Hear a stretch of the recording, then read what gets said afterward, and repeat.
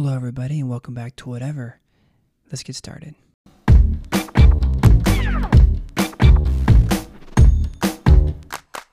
Merry Christmas, everybody. It's been a little while since I've put out an episode. Hope you enjoyed the last one. It's been crazy. This year has gone by so fast, and I don't know, having our newest addition, Amelia, she's 10 months old now. It's crazy. She's quickly approaching 1 year old. This year has just gone by so quickly. I have a couple just anecdotes to share with you today.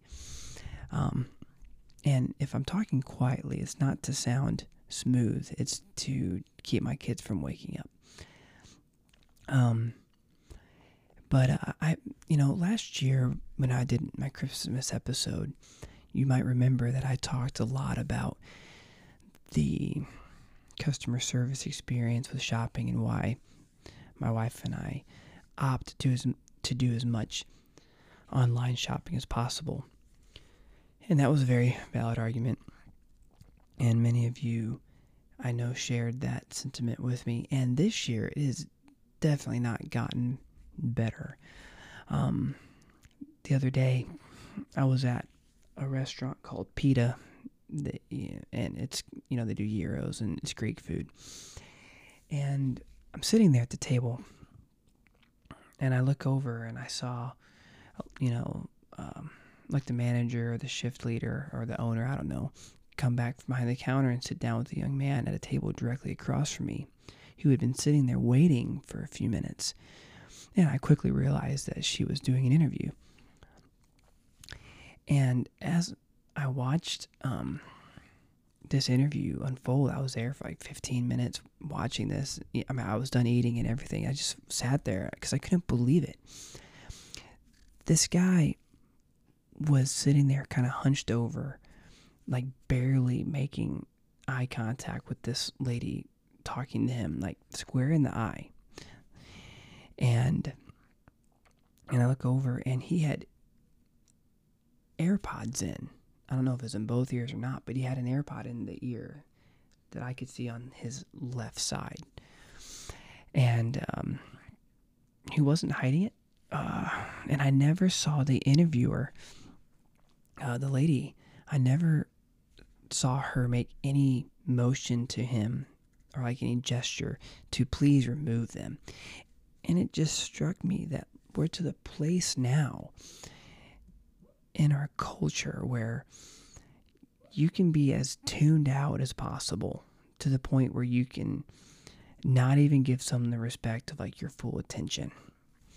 That even job interviewees don't even care. And then the interviewer doesn't care enough about what that might represent in a future employee, that they're willing to tune you out and to not give you their full attention. And then I know people in the comments, I know people are going to say, oh, well, he probably wasn't listening to anything, but because you can do the, turn the noise cancellation off and you can hear the transparency mode. I don't care. And I have AirPods, and I can tell you that is true. But for me, it's distracting. If someone's talking to me and I have headphones on, I can't keep them in and talk. For one, I feel disrespectful. I feel like I'm not giving that person the respect of my attention. If that person is taking time out of their day to talk to me and address me, they deserve as at least the effort, the very minimal motion of me to reach up and take my headphones off or take them out, whatever it is. And it was the entire interview. It was just ridiculous. And you see it everywhere. Last year I talked about this. The episode was called Take Out the AirPods, and it's the exact same thing, except I've noticed it just being worse. It's like everywhere. You go in Walmart, you go in Target, you go in food places. It's literally unbelievable. I forget where I was. I think I was at a Taco Bell, and I pull up to the drive, and the dude turned his head and had AirPods on, and I had pulled up. He opened the window, and I went to pay, and I said, "Hello, how you doing?" And it was in the evening. It was like, I don't know, like 8 or 8:30 or something like that. And the dude wouldn't speak to me. And he had AirPods in. Chances are he was so tuned out, he never heard me, which just, if that's true, it strengthens my argument. But if he did hear me and was tuning me out, well, that's even a bigger problem, because he was deliberately being a jerk. But that's my tirade. I guess I'm going to use this whole little 5.5 minutes to throw in as my daily gripe thing that I'm going to start doing. Every episode I'm going to have like a little gripe or like a little irritation that I share with y'all. But today's episode, it's going to be a couple of things. One, being the holiday season and Christmas time, we all hear, and we're all familiar with this song, that goes, chestnuts, roasting by an open fire, Jack Frost nipping at your nose. So got me thinking, and I heard a story about the American chestnut. And so I thought I'd read you a little bit about it. And this story I was reading about was entitled Why We Don't Roast Chestnuts Anymore. And it's interesting. I've never had a chestnut, nor have I desired to have one. Or, I've desired to watch them roast over an open fire, but I've never decided to eat one. But so I got on the World Wide Web, and aka www, and I came across the history of the American chestnut tree. So for those who may not know, the American chestnut tree apparently used to be everywhere. Like, it was incredibly common and widespread. So I'm just going to do some reading here for your delight. It says the history of the American chestnut tree and its relationship with humans is a tale of bounty, tragedy, and ultimately of hope and redemption. The American Chestnut Foundation's goal is to develop a blight-resistant American chestnut tree and to restore it to its native range across the eastern United States.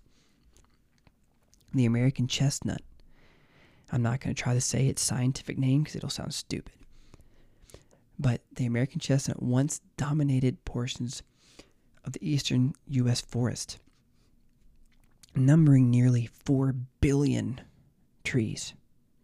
The tree was among the largest, tallest, and fastest growing in these forests.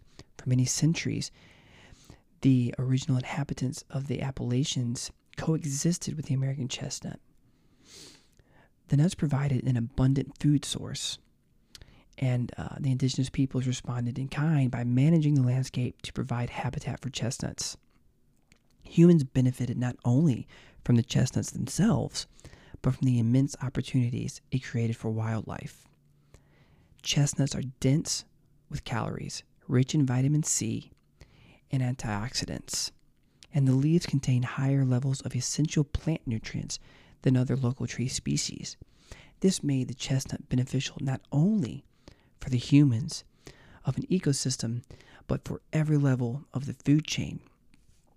Chestnut leaves were favorites of I have no idea how to say that word, but some kind of insect, who by breaking them down enriched the forest floor with nutrients. Insects feeding on chestnut's leaves were then eaten by fish or birds, and other larger animals would feed directly on the chestnut mast, like squirrels, deer, bear, and turkeys. As European settlers arrived, they soon learned that chestnut wood was rot-resistant, straight-grained, and suitable for furniture, fencing, and building materials. It was preferred for log cabin foundations, fence posts, flooring, and caskets. Later, railroad ties and both telephone and telegraph poles were made from chestnut, many of which are still in use today.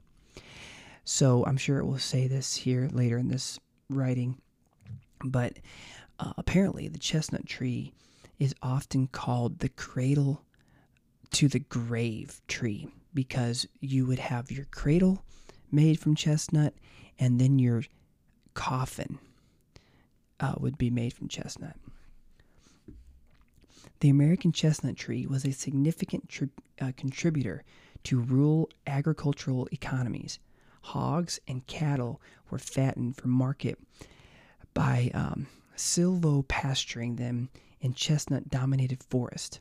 Nut ripening and gathering nearly coincided with the holiday season, and late 19th century newspapers often featured articles about railroad cars overflowing with chestnuts to be sold fresh or roasted in major cities.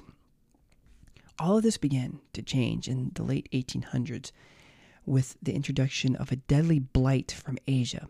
In about 50 years, the pathogen Cryptothercaria parasitica reduced the American chestnut from its invaluable role to a tree that now grows mostly as an early successional stage shrub. There has been no new chestnut lumber sold in the U.S. for decades, and the bulk of the 20 million pound annual nut crop now comes from introduced European or Asian chestnut species, or from nuts imported from Italy or Turkey. Despite its demise as a lumber and nut crop species, the American chestnut is not extinct. The blight cannot kill the underground root system, as the pathogen isn't able to compete with the soil microorganisms. Stump sprouts grow vigorously in cutover or dispersed sites where there is plenty of sunlight, but inevitably succumb to the blight. This cycle of death and rebirth has kept the species alive, though it is considered functionally extinct. The American Chestnut Foundation is working to develop a blight-resistant American chestnut tree through scientific research and breeding, and to restore the tree to its native range in the eastern United States. And then you can support the blah, blah, blah. But yeah, so apparently the chestnut used to be everywhere, and now it's not. I would have never known unless I had read this article earlier. But so that brings me to our very Christmassy part of the episode. We're all familiar with this phrase right here: chestnuts roasting on an open fire, Jack Frost nipping at your nose, Yuletide carols being sung by a choir, and folks dressed up like Eskimos. So this song was written by Mel Torme, I guess that's how you say it. And this is a Christmas song, and we all sing it at Christmas time. But the history of this song is rather interesting. Because this song was not written anywhere near the Christmas season, and it really was not intended to be a Christmas song when it was written. So this article says it's entitled The Christmas Song. It says it was a sweltering hot July afternoon in 1945 when Mel Torme showed up for a writing session at the Toluca Lake House of his lyrical partner, Bob Wells. Mel let himself in and called out for Bob. No answer. He walked over to the piano, and there, resting on the music board, was a pad of paper with 4 lines of a verse. And they read, chestnuts roasting on an open fire, Jack Frost nipping at your nose, Yuletide carols being sung by a choir, and folks dressed up like Eskimos. Now, all right, before we go on, I want to say folks. Do y'all say folks or folks? This is a weird word for me, because I know how it's supposed to sound, but I can't say it the way it's supposed to be. I want to say folks, not folks. So it's a weird word for me. Continuing. When Wells finally walked into the room, dressed in tennis shorts and a t-shirt, Tomei asked him about the little poem. It's so hot today. I thought I'd be writing something to cool myself down, Wells replied. All I could think of was Christmas and cold weather. The chestnuts roasting on an open fire image was a memory from Wells's childhood in Boston, where there had be vendors in street corners of Christmas. There'd be vendors on street corners at Christmas serving up paper cones full of roasted chestnuts. I think you might have something here, Torme said. Sitting down at the piano, he flashed on a melody idea for the opening lines. Wells grabbed his pad and pen, and the duo was off and running like a bobsled down a snowy hill. As Torme relates in his autobiography, improbable though it may sound, the Christmas song was completed about 45 minutes later. Excitedly, we called for Carlos Gastel, who was manager of Nat Cole and Peggy Lee. They sped into Hollywood, played it for him, then for Johnny Burke, and then for Nat Cole, who fell in love with the tune. It took a full year for him to get into a studio to record it, but his record finally came out in the late fall of 1946, and the rest could be called our financial pleasure. Though he's not always mentioned in the same breath as legendary male vocalists such as Frank Sinatra, Cole, and Tony Bennett, Mel Torme was every bit their equal. His ability to scat sing was second to none. Ethel Waters once said that Torme was the only white man who sings with the soul of a black man. And Bing Crosby called him the most fantastic musical performer I've ever seen.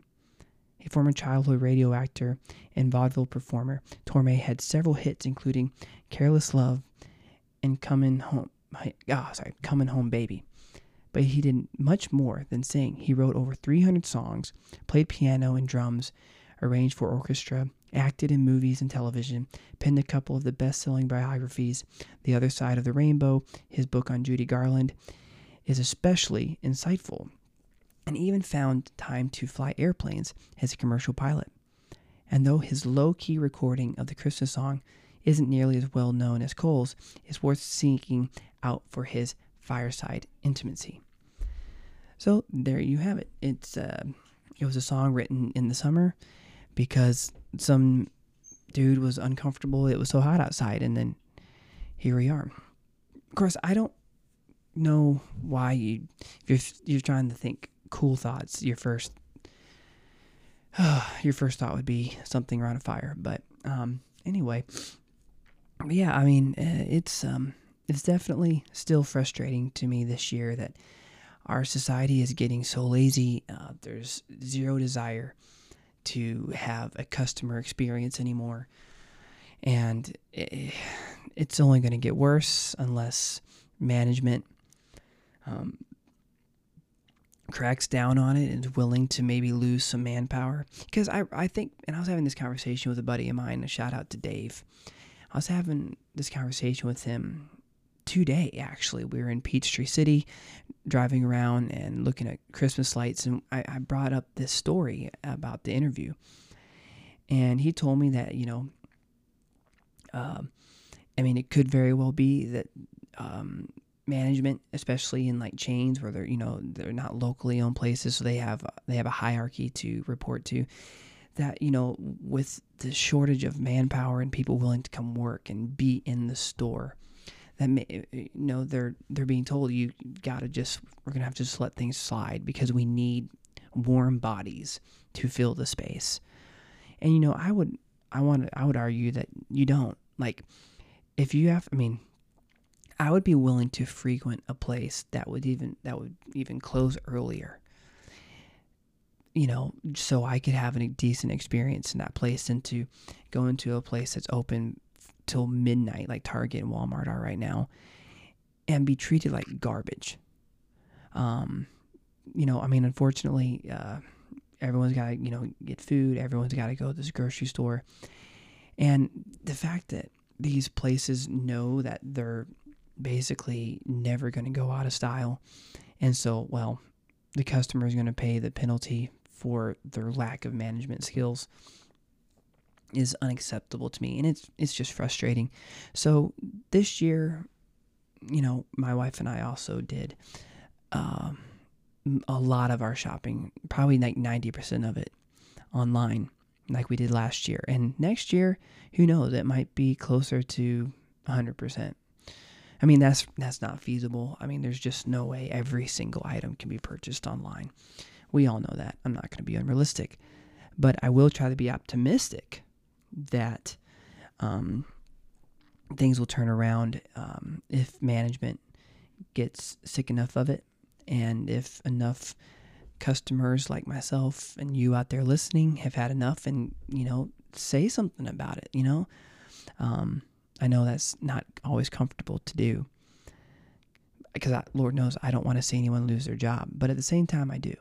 So Merry Christmas. Hope you have a Happy New Year.